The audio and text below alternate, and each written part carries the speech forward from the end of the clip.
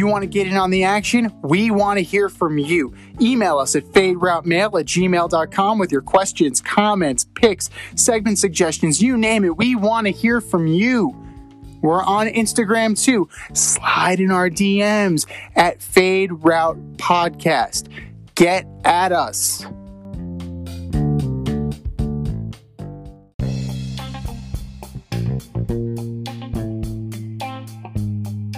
Welcome to the Fade Route with D and Z. Here are your hosts, D and Z.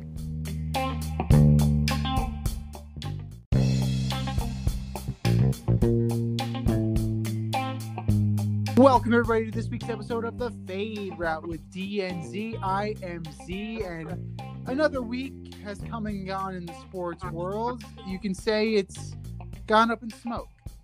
And speaking of smoke, the NBA broke the news today that it will not be testing for marijuana this season. They will only be testing for performance-enhancing drugs based on what occurred in the bubble. We had a lot of players openly discussing their depression at being in the bubble, and I can understand that, but at the same time, yeah, I don't like it. I've never been a drug guy. I never will be a drug guy. And I think this is just a slippery slope. There's that old white guy trope. It's a slippery slope. But you know what? I can't get off of that. And here he is. I've known this guy since our days on Carousel Shoes, flight crew through and through, the last QB in St. John's history. What's up, D? How's it going, man? Hey, man. I've never been a drug guy either. And I think the NBA is really opening themselves up to liability here. You can definitely have, driving under the influence issues occur because of this. Yeah. And, ultimately you're responsible for your workforce. I know that it's illegal in some parts of the country, but in other parts it's not. And if this was ever to come in front of a judge or jury or grand court, the question's going to be asked, at one point you randomly tested for this and then you stopped. Can you tell us why? Right, and you put Adam Silver on the stand, you make him take an oath. What's he going to say? That right. I want to be buddies with the players, so I let them skate on this? That's pretty much what the answer would be, right? Because if you think back to Bud Selig, I remember when he was on, the stand, and they were asking him, performance-enhancing drugs of this kind were illegal in baseball. And it seems like you either knew about it or you didn't want to know about it. Explain, right. And he was fumbling for words. Kind of embarrassing as the commissioner. No, it is pretty embarrassing. And, marijuana isn't a performance-enhancing drug. Yeah, I understand that. But at the same time, it does slow your reaction time, and it will impact your performance. It might impact your performance for the negative, but I guess it remains to be seen. But it does kind of intersect with a little bit of politics, as I know that Portland has pretty much decriminalized most drugs. So it's right. One of those things that are guys going to start running to sign on with the Portland Trailblazers now, or what's the deal?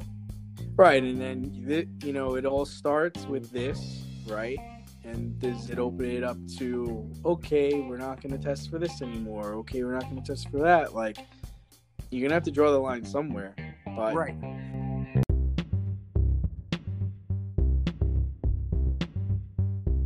It's time for the fade-in, where we give a nod to the trending sports stories of the week. At the end of the day, I think a lot of people in Houston are taking advantage of this new rule because they decided to trade for John Wall. And with the Washington Wizards this week, it was a deal that included Russell Westbrook, John Wall, and a protected first-round pick. I'm not sure how I feel about it. I can see what Houston's doing. They're trying to get some draft picks. They're trying to get younger. They're like, all right, we'll try this Boogie Cousins, John Wall thing out. We still got Harden, even though he's probably going to leave. And if you're Washington, you run to the table to sign this, right? It's like, yeah, well, we'll take Russell Westbrook. Yeah, send him over, Yeah. We got shooters here, and we don't even know if John Wall can play. He hasn't played in 2 years. So you're telling me that I can trade my one-legged point guard for a two-legged point guard and a draft pick? Where do I sign up for this? Sign it. Yeah. I am like, if I am the Wizards, I am totally in on this. And I made my team infinitely better because Russell Westbrook rarely, if ever, gets hurt. And he actually played basketball last year. Yeah, I know. I mean, it remains to be seen what he can do with Bradley Beal, but that is infinitely more intriguing than John Wall and Bradley Beal because we've seen them play. When it's good, it's good. When it's bad, it's a fucking catastrophe. So I guess my question would be: is who called who? Did the Wizards call the Rockets, or did the Rockets call the Wizards? That's a wonderful question. I'm wondering if the Rockets called and the Wizards are like, I think I'm being prank called here. Somebody in Houston's pretending like they want to trade me Westbrook, and this can't be real. Well, from what I've heard, that this was on the burner for a little while now, and it's only really come to light recently. But both sides of this definitely were eager to do it, and both brand new GMs want to put their stamp on the team. And I get that from a GM standpoint, but at the same time, if I'm Houston, I get the feeling I got fleeced. Like this is Brody Van Wagenen all over again with the Mariners. So I mean, you're chasing a name, And yeah, but maybe the mentality there is also like, listen, we are not going to compete with the Lakers this year. We don't have a chance. So let's dump this salary. Let's dump this player. Let's get something for it, and we'll try to figure out this Harden thing. Right. I mean, if you're the Wizards, I guess your mentality is he's gonna drive and kick the ball to shooters, right? Because Westbrook can't shoot anymore. He shoots 30% from three. He doesn't like he doesn't like people calling him a bad teammate, but he's from all I can see is he's not that great of a teammate. How many guys? How many times does it need to happen? Right. And then if you're Houston, you're like, okay, we got Boogie Cousins, right? And we got John Wall, and they're both probably going to try to prove that they can still play. We could compete for an 8th spot or a 7th spot and see where it goes from there. And maybe also the mentality is maybe we can talk Boogie and John into talking to James and getting him to stay. Maybe that's the other thing you think about. It's like, listen, I don't know how John Wall is coming back from this injury, but at one point, baseline to baseline, he's probably the fastest point guard in the league, and he's got height to him. He's not that great of a shooter, but he can pass the basketball and he can deliver the ball. So if you're Harden, you're like, all right, well, I got somebody who can get me the ball, so I don't got to take up the ball anymore, and I got someone who can grab some rebounds down low. So maybe that's the mentality there. But outside of that, this deal doesn't make a whole lot of sense to me. I don't really get it. Well, you're alleviating one headache, so I get that if you're the Houston Rockets. You try and put some pieces around James Harden to the point where maybe he would decide to stay. But bringing in the 2010 Kentucky Wildcats is probably not going to do it. It's basically what they're doing. That was 10 years ago, man. Yeah. And they're both coming off bad injuries, bad. They might not even be able to play the 50 games or whatever games that are slated right now. Right. And, talking about games that are slated, we opened up talking about the NBA because the NBA season is 2 weeks away or 3 weeks away, essentially. They have games opening up on the 22nd, the 24th, I believe, and also Christmas, whole slate of games. Is there a particular game that you're looking forward to or that you're excited about? Well, let's start with opening night. You start off very strong with Golden State at Brooklyn. Yes, Klay Thompson is not there, but the rest of the guys are. The rest of the cast of characters are going to suit up and they're going to play that game. And this is put up or shut up time for Kyrie and Kevin Durant. Yes, it's one game, but the lights are going to be only on them. It's going to be the brightest stage they'll be on unless they make the NBA Finals. And that's one game that is extremely intriguing to me. Christmas Day, Golden State and Milwaukee, another one that should be potentially good. If not only for the fact that they'll be whispering sweet nothings in Giannis's ear. Like they got caught 2 years ago, I think, and Steph Curry was like, "Oh, I just gave him my gamer tag, like we're just gonna play some Xbox or some shit like that." But like from a game standpoint, from a competition standpoint, I'm looking forward to that one. And I'm also looking forward to Dallas at the Lakers.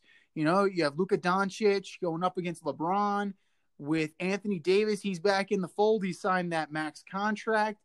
And, I want to see what the Lakers have because they cleared out the cupboard and they put a bunch of new guys in.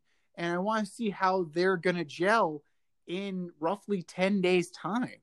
I definitely want to see how they're going to defend their crown.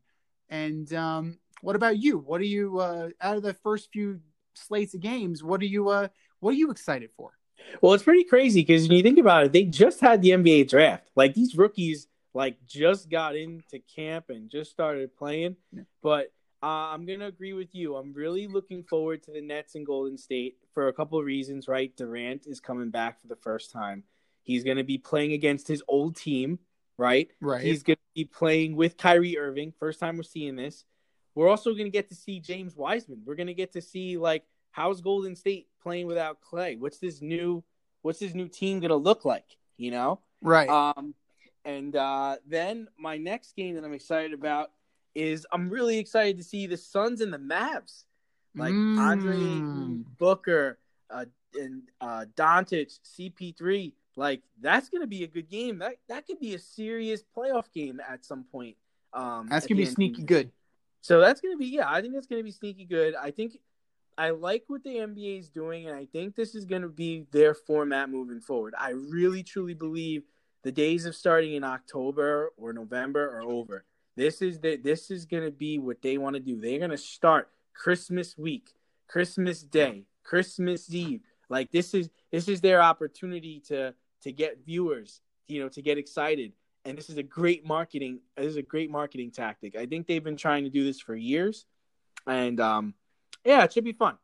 Yeah, I mean, they just need the opportunity, and they really do own that time because the NHL, they take off for the holidays. The NFL, sometimes it runs concurrent with their schedule. Sometimes it doesn't, but you always have a Christmas game for the NBA. So they are becoming that early winter constant, and that's great for them in terms of marketing and that puts eyeballs on them. So with any luck, they're not impacted negatively by such a truncated preseason to where these games that we are looking forward to are just ugly. I remember back when we had the issue with the players in the NFL, and the games were ugly because you had people missing time. They were coming back. And, they treat the preseason like a joke, and, they suffered for it. And, it's going to be a quick turnaround for the officials too. So it's one of those things that they need to kind of shake the rust off as well. And, I'm prepared to kind of let the first 20 games or so slide just because guys need to get their sea legs under them. Guys need to gel with their new teammates. But the game, the superstars of the league will show up. It's the other guys that I'm concerned about. Yeah. Yeah, the superstars are definitely going to play. It's going to be a great opportunity for them to take advantage of the end of the NFL season. They're just getting started, and they're going to make good money. Oh yeah. One of the teams that doesn't seem slated for at least the opening night is LaMelo Ball, and the Charlotte Hornets. But the question is, who's the best Ball brother? Is it LaMelo? Is it Lonzo? Or is it LiAngelo? Who's your favorite Ball?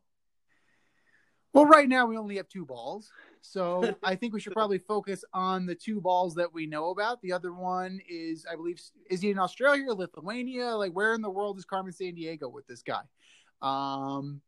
So I'm focusing on the 2 guys that we are going to see right now. I don't know what LaMelo Ball is going to be, especially in Charlotte. I love Lonzo Ball coming off the bench in New Orleans, being that backup point guard, helping out with Zion Williamson. And he drastically improved. So he definitely has the upward trajectory, and he's in a great situation.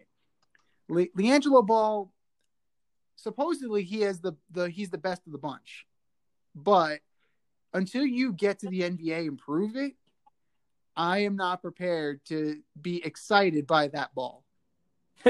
Maybe it's your ball. I just don't want it. So I'm going to stick with Lonzo because he has the inside track in terms of team and experience. Well, my whole thing is this: I'm gonna guess it's gonna be LaMelo Ball, and the reason why I say this is because he doesn't have any college experience. And he was taken with the 3rd overall pick by the Hornets. I'm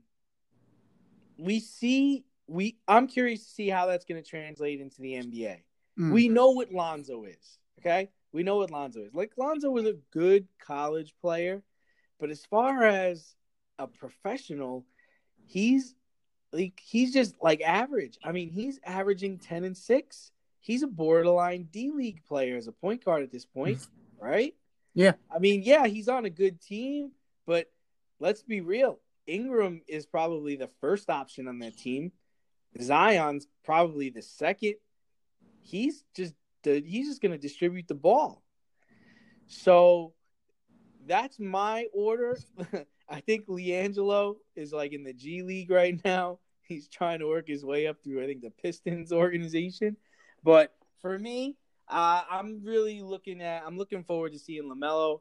I already know what Lonzo is. And you know what? I had high hopes for Lonzo. I thought he was going to be the next Jason Kidd. I really did. He really reminded me of Lonzo really reminded me of Jason Kidd, the way he was able to deliver the basketball. He wasn't that great of a shooter, but he was a confident shooter, and he could go to the basket. But nothing like that has come to the NBA. I mean, if you think about it, he was on the Lakers, and LeBron was like, "Yeah, we need to get this kid out of here. This isn't." This guy's he's watching me. He's watching me play it all the time. Yeah.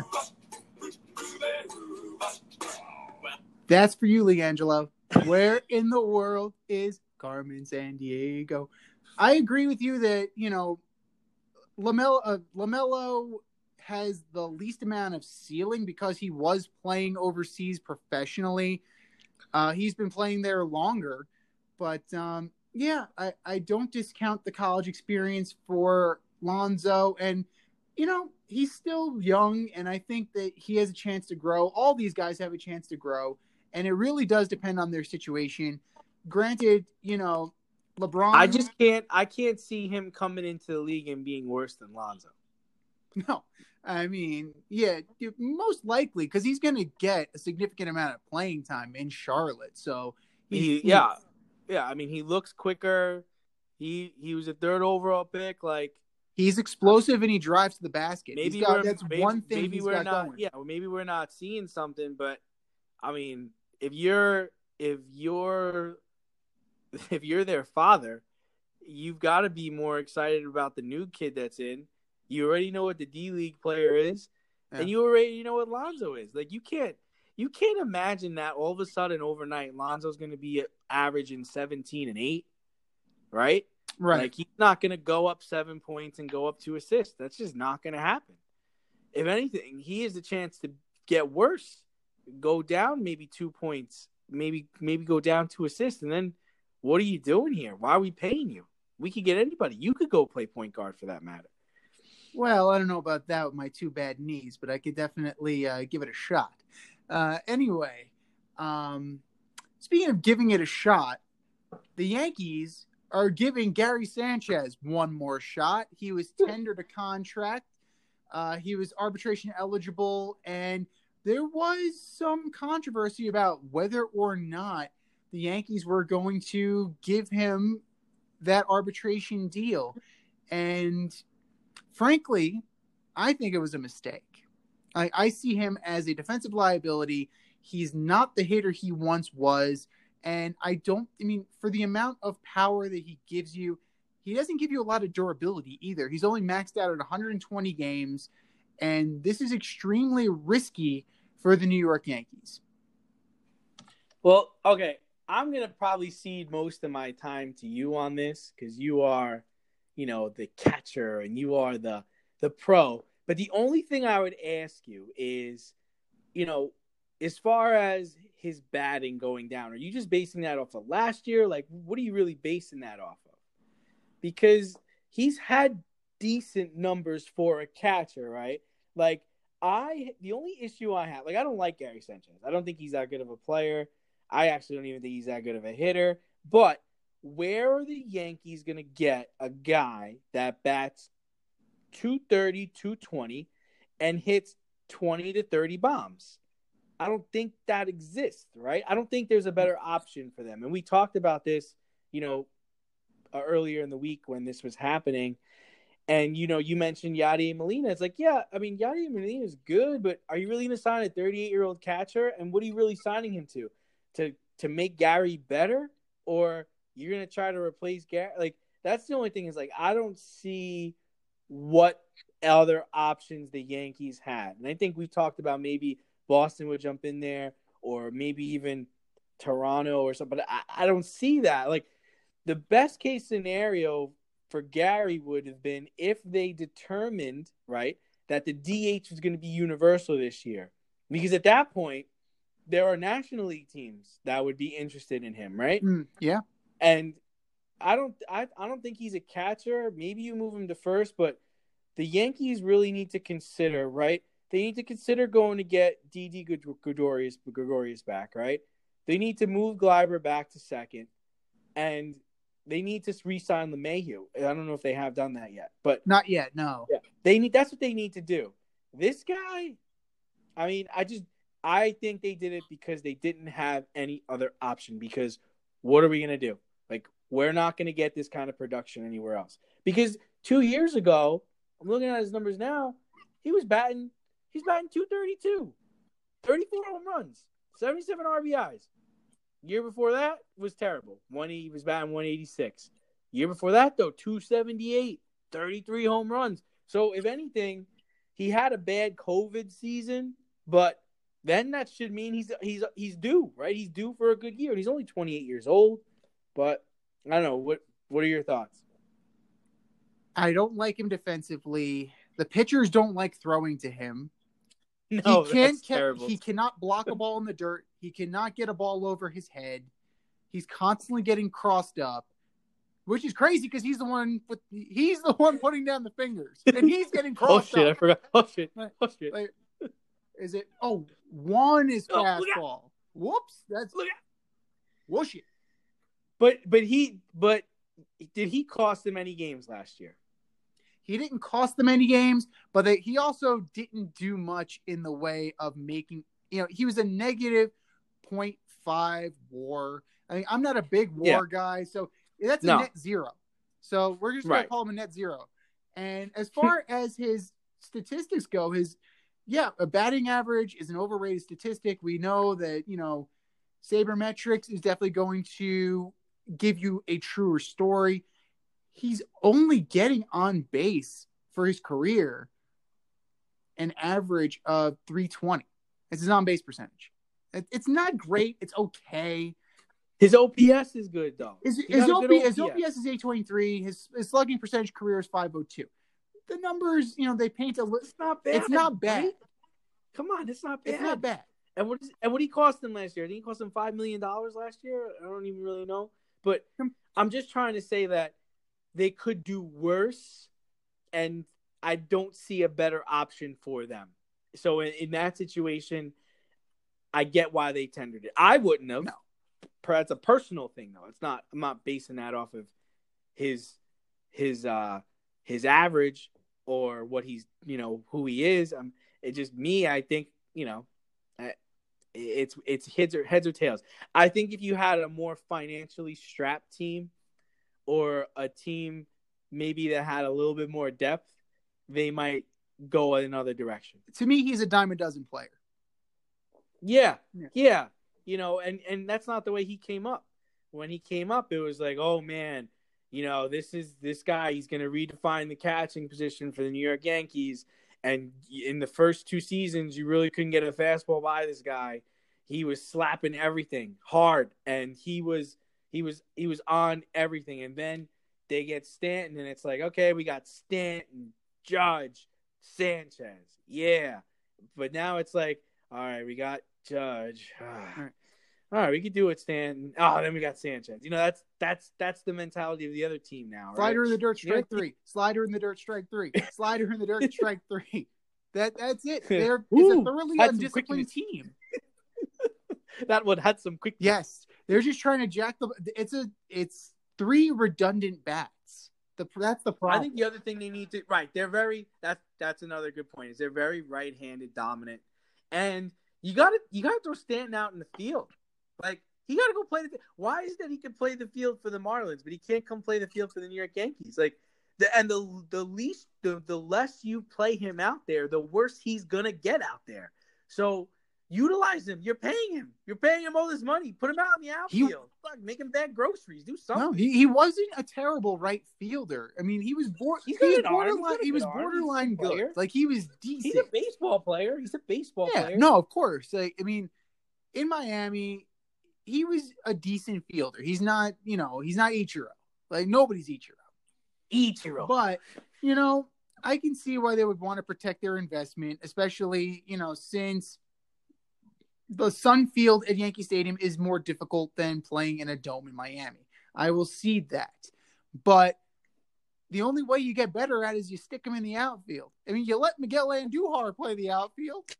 Well, what's wrong with this guy? Andujar! Right. The Mr. Trade Bait himself. Like, he played the outfield. Why can't Giancarlo Stanton? So the worst thing that could have happened for the Yankees was that Giancarlo Stanton decided to stay. Because they were. Yes, I'm going to. I want my money. Give me my money. Damn. Now. Damn it. I want an unmarked bills.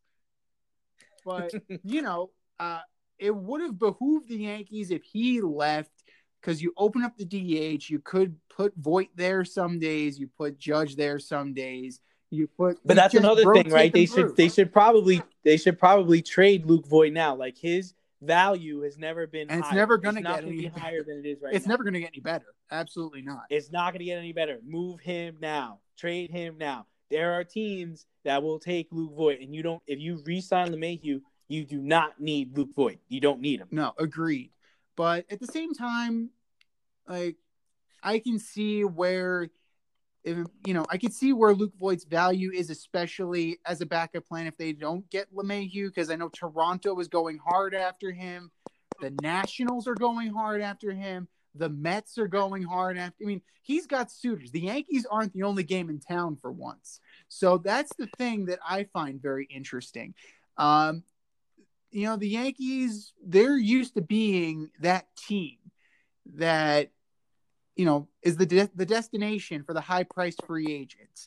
And now there's competition. Before, it used to be the Yankees are going to get used as a bargaining chip. Now, I'm not even sure that's the case, especially with Steve Cohen and his brand new billions of dollars and that beautiful money. They're setting the tone.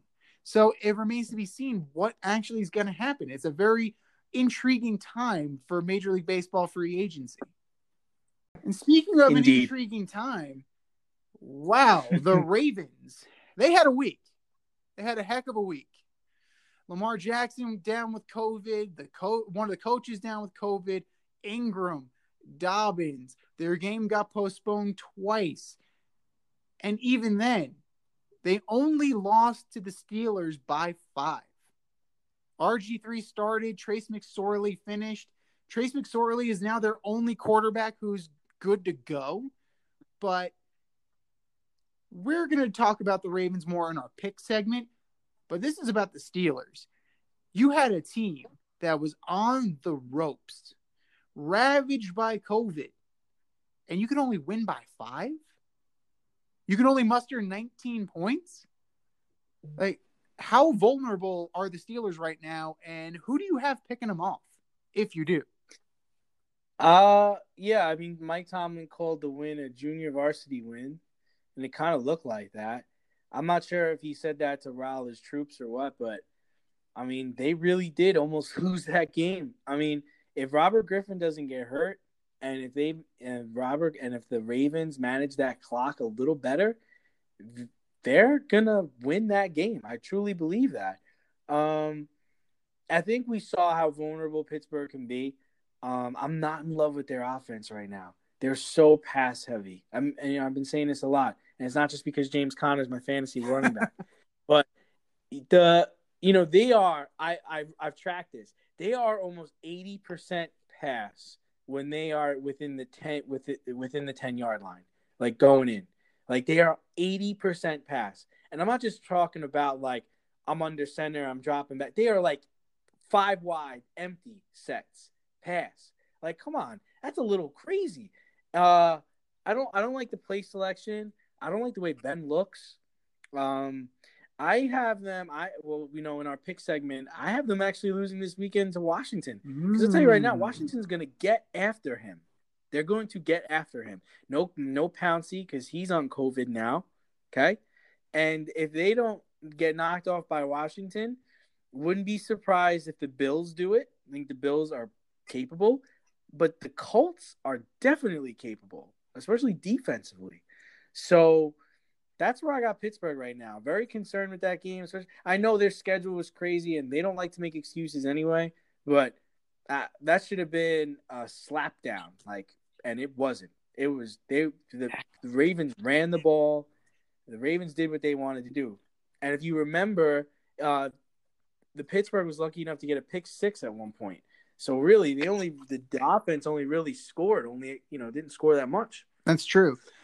A lot of drop passes. Chase Claypool, Deontay Johnson, Schuster, everybody dropping the ball. Ben's laid it in there perfectly.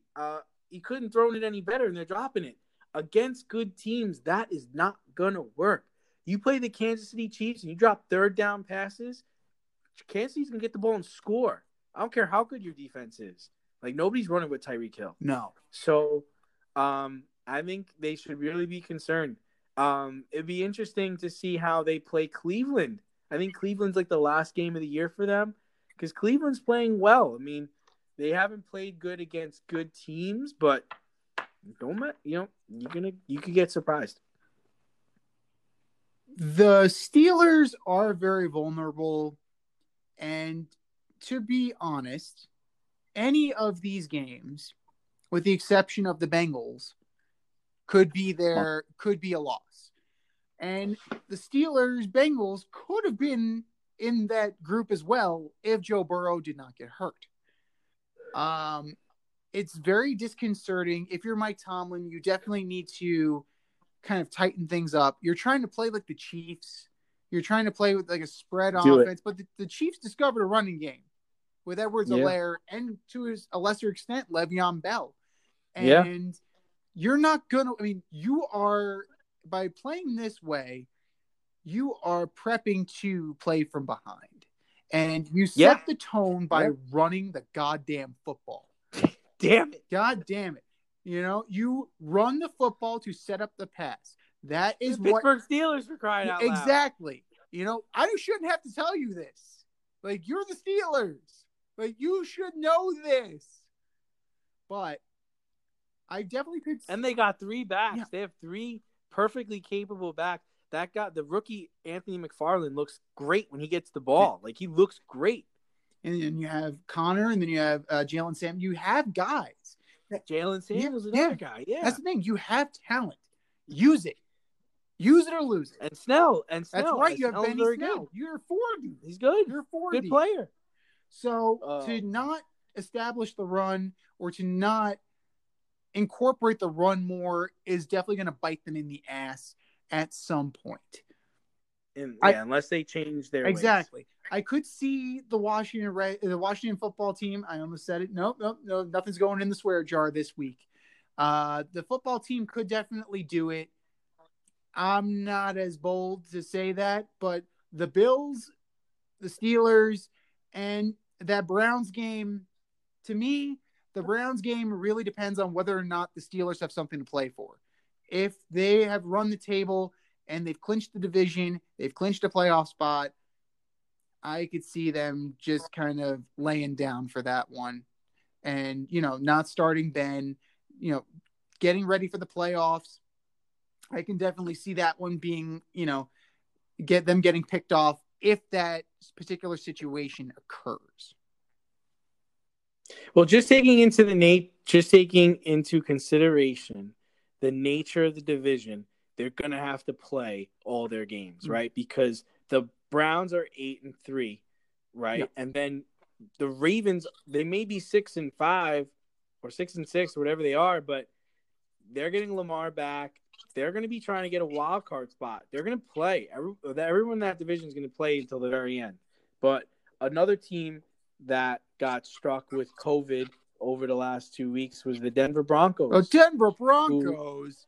Who were so careless that they let all their quarterbacks just fraternize with one another without masks on, so they were all deemed ineligible for the game this past weekend. In your opinion, how should the NFL come down on the Broncos, or have they done that already? Well, let's go through the whole situation. So Jeff Driscoll introduced COVID into the quarterback room. So if we're going to talk about Typhoid Mary is Jeff Driscoll. Hey, guys. What's going on? Hey, nice. It's great to see you. Let's take our masks off. Let's just hang out for a little while. I haven't seen your face since forever. So you're doing you're doing your tape study and you let your guard down. You let the protocol slip and Bortles goes down and Locke goes down and Rippon goes down and Driscoll goes down. They wanted to sign their quality control coach, a former quarterback, Matt Calabrese from Long Island. And I'm not just saying this that they should have done this because he's a Paisan from Long Island. He had more command of the offense than anybody, maybe even more than some of the guys that were in the room studying film. The league decided against that and also told them that they would not be moving the game, unlike the Ravens game, because this was the fault of their own.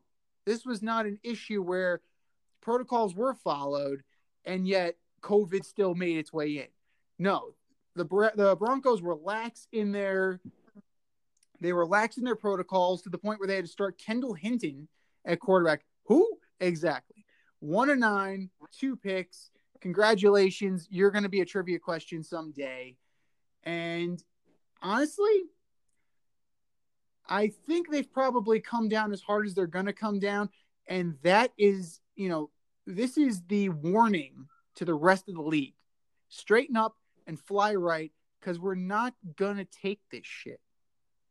Don't fuck with us. We're serious. Don't fuck with Goodell. Don't fuck with the Raj. I'll make you play with 11 players. Don't make me. I'll turn this bus around. That's right. Your just jerk the wheel into a goddamn bridge and bang. No, I think they got their punishment already. I don't think that NFL needs to do anything else to them.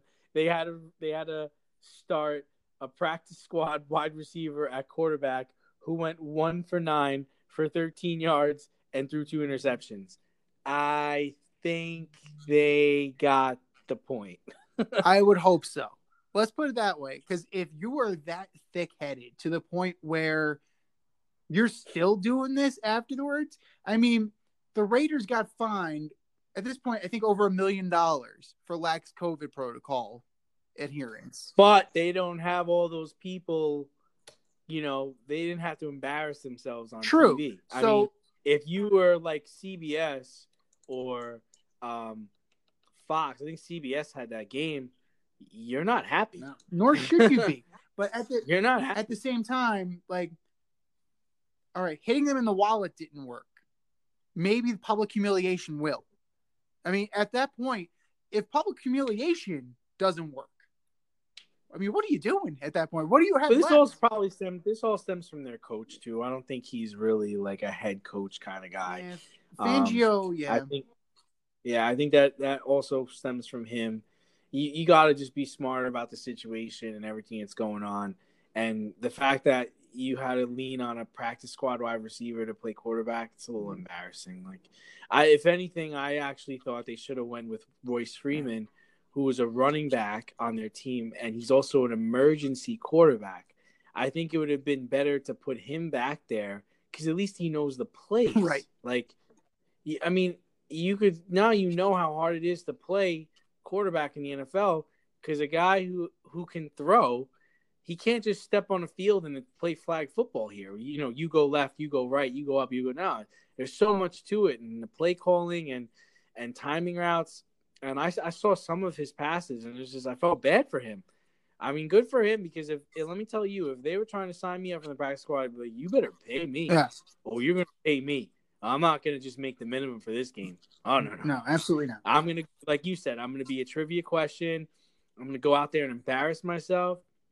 No. You're setting me. I'm buying a house with whatever you're going to give me. It's got to be $225, $250. That's it, man. Easy. That's where we're starting. But yeah, I mean, it definitely falls on Vic. And I'm going to be on this team for the rest of the season. I ain't getting cut. How about that? That's a strong bargaining chip there. But it definitely falls on Vic Fangio because as the head coach, you need to have that. You have to have your finger on the pulse of your team. So that means that you got to have eyes in the room. It's like, put your fucking mask on. What are you doing? Hey, you, your nose up. But I'm not saying it's a fireable offense, but he was already on the chopping block to begin with. So yeah. I mean, it definitely makes things worse. So Vic Fangio doesn't. Yeah, I mean, Fangio doesn't have a pulse on his team, but someone who does have a pulse on their team is Pete Carroll, and the NFL decided to reinstate Josh Gordon, and he's going to be playing for the Seattle Seahawks. So, does that bother you at all? Do you think there's any point to Josh Gordon joining the Seattle Seahawks? I mean, it doesn't bother me just because he's under contract anyway. I mean, he was going to come off eventually. It doesn't bother me. It's the last 2 games. Why bother? That's my thing. Why bother? He's not going to play. He's not going to be playoff ready.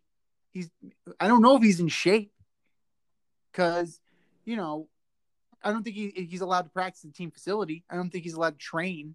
So whatever he's doing on his own time, Oh, we know what he's doing on his own time. We know his track record of what he does on his own time, and that's the issue. So to me, like, I don't get it. I'm not bothered by it, but at the same time, it's kind of pointless. My whole thing is this, he's bounced around so much, and everywhere he's gone, he's kind of had this issue. I think the reinstatement and him actually playing doesn't have a lot to do with football, if you know what I'm trying to say. Like, this guy clearly has a problem, and I think teams are trying, and the league is trying to help him. Yeah. Because if he could just clean himself up and walk a straight path for long enough, he can play in the National Football League where there's structure, where there's something that keeps him busy. So I think these are just people giving him chances and trying to help him out because it's the only way they can help him. Yeah. And one guy, and at the end of the day, if he is able to get out there and play, I mean, you're talking about a pretty formidable receiving core with Lockett, Gordon, and Metcalf. So there's incentive there for him. Absolutely. And to be fair to him, Josh Gordon's demons definitely stem from his mental health issues. And I get that. I'm not trying to be insensitive to him. But you know what the NFL should do is another wide receiver in the past has struggled with mental health issues, and that's Brandon Marshall. Brandon Marshall struggled with bipolar disorder for years before finally, through therapy and through the right medication, finally got his head on straight and he became a productive player. Put Josh Gordon in contact with Brandon Marshall just to have a sounding board, and to say that I've been there, man. I've been there, brother. And this is what worked for me. Maybe it will work for you. And just maybe knowing that he's not alone and that he's not going to be punished, maybe that's something that would kind of straighten him out a little bit. But I don't know. 2 games is just kind of eh. Yeah, I mean, we don't know all the things that they've tried, but, one thing's for certain. For 2 games, he's going to have a job. But at the end of this year, there's going to be a lot of coaches that do not have a job. So right now, who are the guys that for sure are not going to be back next season? What are some bold predictions you got for this? Well, I don't know about bold predictions, but let's already set the tone. Matt Patricia got canned after Thanksgiving, and we kind of knew that was coming eventually. There's just the way the uninspired play of the Detroit Lions. Vic Fangio, not a great head coach, not a great CEO. Brought in Pat Shurmur. Pat Shurmur stinks as an offensive coordinator. So and he sucks as a head coach. So fuck you, Pat. So Fangio's probably going to be out on his ass. Maybe Mike Zimmer for Minnesota if they kind of tank again, because I don't see the owner of the Vikings putting up with this. They were a ready-made team. They were a playoff contender, and this had to be a little bit of an embarrassing year. And the boldest of the bold, if they don't make the playoffs or if they don't make a run in the playoffs, Bruce Arians and Byron Leftwich, goodbye, adios. And we had this conversation in our production meeting. They're out, and I see Josh McDaniels in. Big time. I can do this. I mean, it's New England like a South, 2007, like a 2007 Patriots on you. That's right. Randy Moss will come out of retirement. Shit. Wes Welker.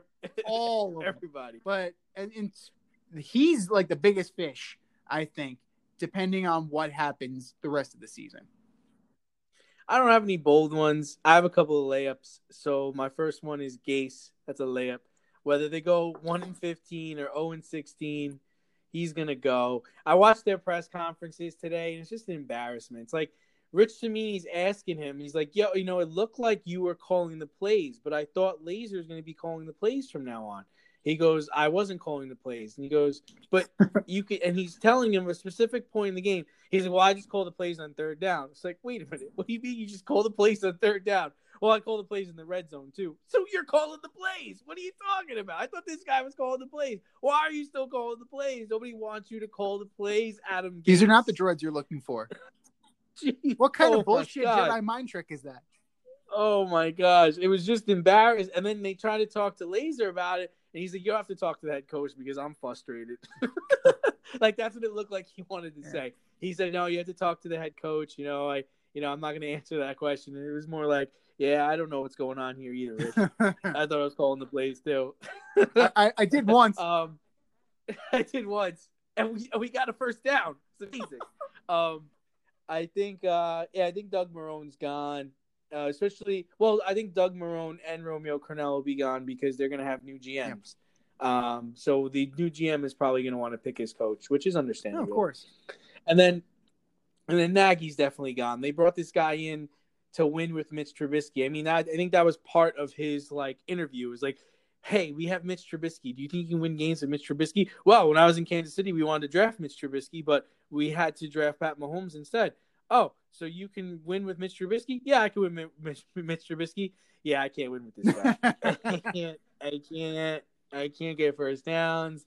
I got to rely on the defense score. No, this dude is out. So those are the guys. I don't have any bold ones. We talked about Bruce Arians. I mean, there's a chance, but a part of me thinks that, they're going to want to go a full off season where they're actually able to install an offense and collaborate and talk with one another. Maybe Byron Leftwich leaves. Maybe that's what happens. But I think they're going to try to give it another year, especially if they're able to make the playoffs. It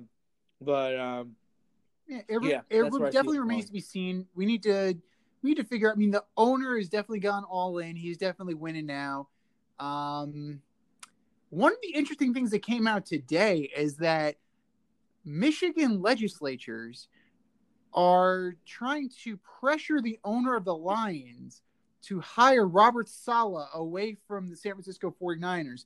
For those of you guys not totally up on 49er org chart, he is the defensive coordinator and very well respected, great player, a great coach. His players love him. I don't know. I feel very weird having politicians try and tell the owner of a football team who they would like as a coach. Yeah, I get he's from Michigan. I get he played college ball at Michigan. But, I'm the owner of the team. Don't tell me what to do. Save that booster ship for college. Yeah, I kind of agree with you on that too. But also, they're probably looking at it from an economic standpoint. They'd like to see the team win. They'd like to see, more money come into the area. I think they're seeing that with Cleveland. Like, they're seeing how the difference of Baker Mayfield and a decent coach, the difference it can make in that town. So they're probably just trying to do something of that nature. Time's running out on Matthew Stafford, who you would think was this terrible player, but he's actually a very good quarterback, and you're running out of time. So I do have a problem with it. I guess I do. It should leave it to the owner to decide and let him run his team. But I can see where the politicians are coming from. Yeah. Especially if they feel like the owner owes them something. Well, yeah. I mean, we don't know the funding situation, how much money they put up in order to get Ford Field. So I get it. Like that thing, right? Yeah. So it's just like, we kind of owe you one. But it's not like Green Bay. Green Bay, which owns the team, the city owns the team. So, like, I get where you would want to have a little bit of say in that, but yeah, it just smells to me. And yeah, I keep the politics out of my sports, please, with sugar on top.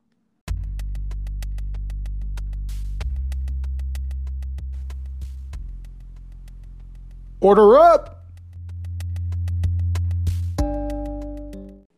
All right, guys. So we are going to pick our order for the best NFL duo.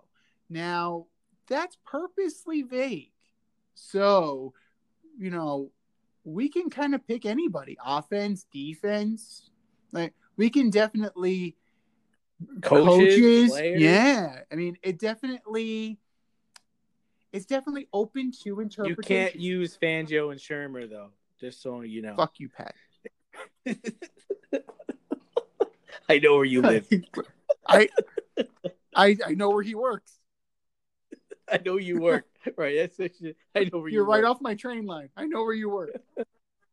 All right. So, top 5. Who are your top 5 best NFL duos?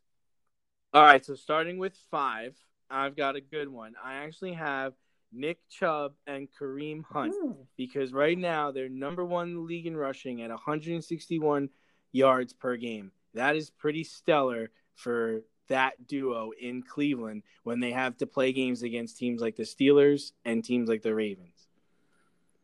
My number 4 is new to the scene. It's Justin Herbert and Keenan Allen. Justin Herbert may just win Rookie of the Year this year, and he was Rookie of the Month last month. In one game, they combined on 16 catches for 145 yards. That is a lot, and that's catches. There were probably at least 4 or 5 more targets there. Number 3, really just not a hard one here. It's Pat Mahomes and Tyreek Hill, who in one quarter last week had 200 yards together with 3 touchdowns. That was a slaughter. Game was over, and my fantasy week was over because I was playing against Tyreek Hill. Number 2 for me is Russell Wilson and Pete Carroll.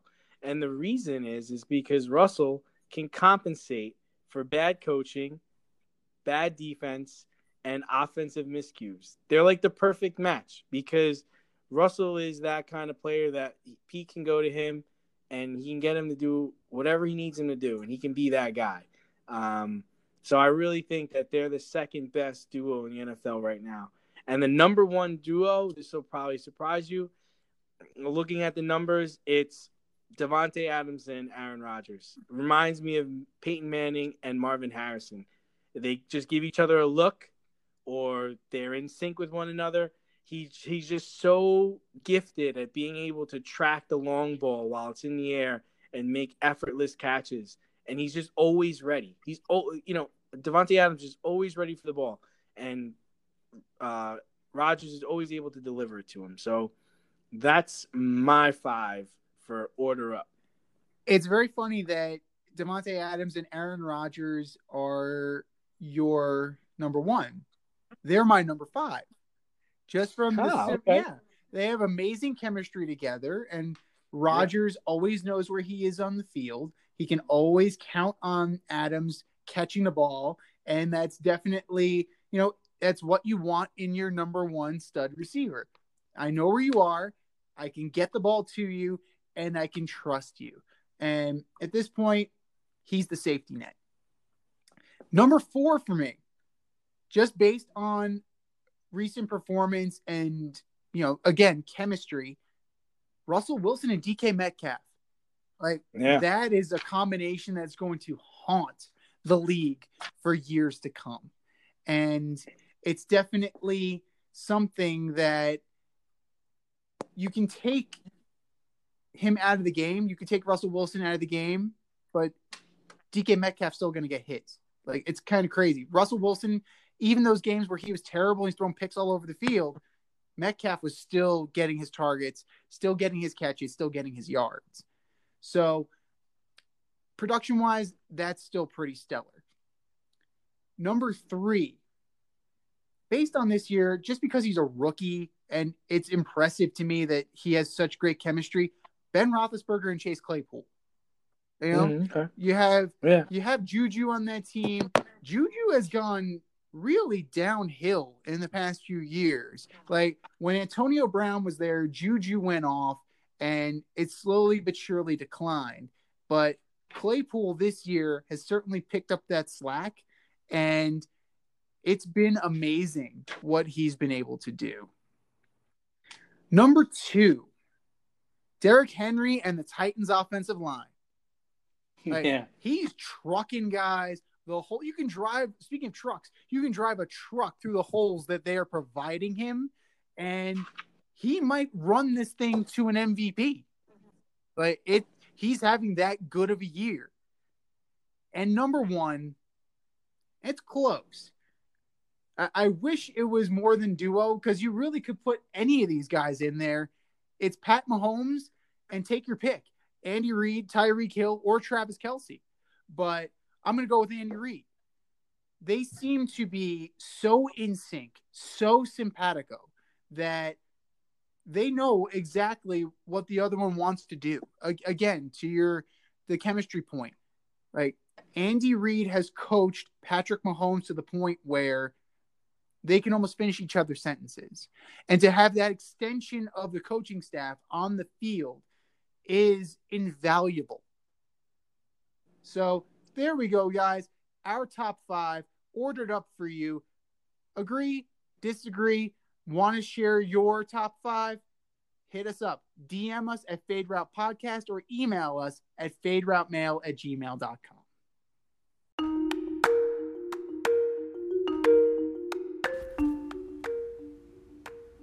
Time to see what's cooking this weekend, sponsored by As You Eat It, only on YouTube. That's AZ, You Eat It.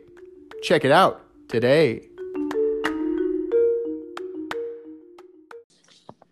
All right, brother. It is time for our picks. How'd you do last week? I crushed it last week. Crushed it. I won 11 games. Yes. So whoever followed me, you're welcome. A humble brag, if ever there was one. I also brought in 11 games. So we are on. Remember, we were talking about fingers on the pulse? We got our fingers on the pulse of this league right now. So definitely consult us before making any wagers. First up, Browns at Titans. Who you got? Man, that's going to be a good game. I think we're going to learn a lot about both teams in that situation. And I'm going to have to go with Derrick Henry and the Titans. I agree. It's not going to be the bloodletting that I usually predict with the Cleveland Browns. The Browns are slowly but surely impressing me. I'm not saying they're winning me over. I'm saying they're impressing me, Cleveland. There is a difference. But there's an indomitable force on the other side of that football, and his name is Derrick Henry. He will not be denied. He will not be stopped. No, he will not. It's like Little Giants when you had those six guys jump on his back. That's what it's going to be. In a surprise this week, this will be the second time this year I'm doing this. I am taking COVID over the Raiders. I'm taking the Jets to beat Vegas. Oof. You're a brave man. You're a very brave soul. I just can't do it. I can't join you on that ledge. I'm going to take the Raiders, and I think Josh Jacobs is going to have too good of a game for the... No, he's out. No. He's out. Oh no. He's out. That I still can't take the Jets, even without Josh Jacobs. Yeah, Darren Waller, you have Ruggs, you got Carr. Yeah, I think it's still too much. Okay. I have the Vikings beating the Jaguars. Yeah, I can definitely concur with that. The Jaguars are going nowhere fast. Doug Marrone's probably going to get fired at some point. The Khan family is none too pleased with the results.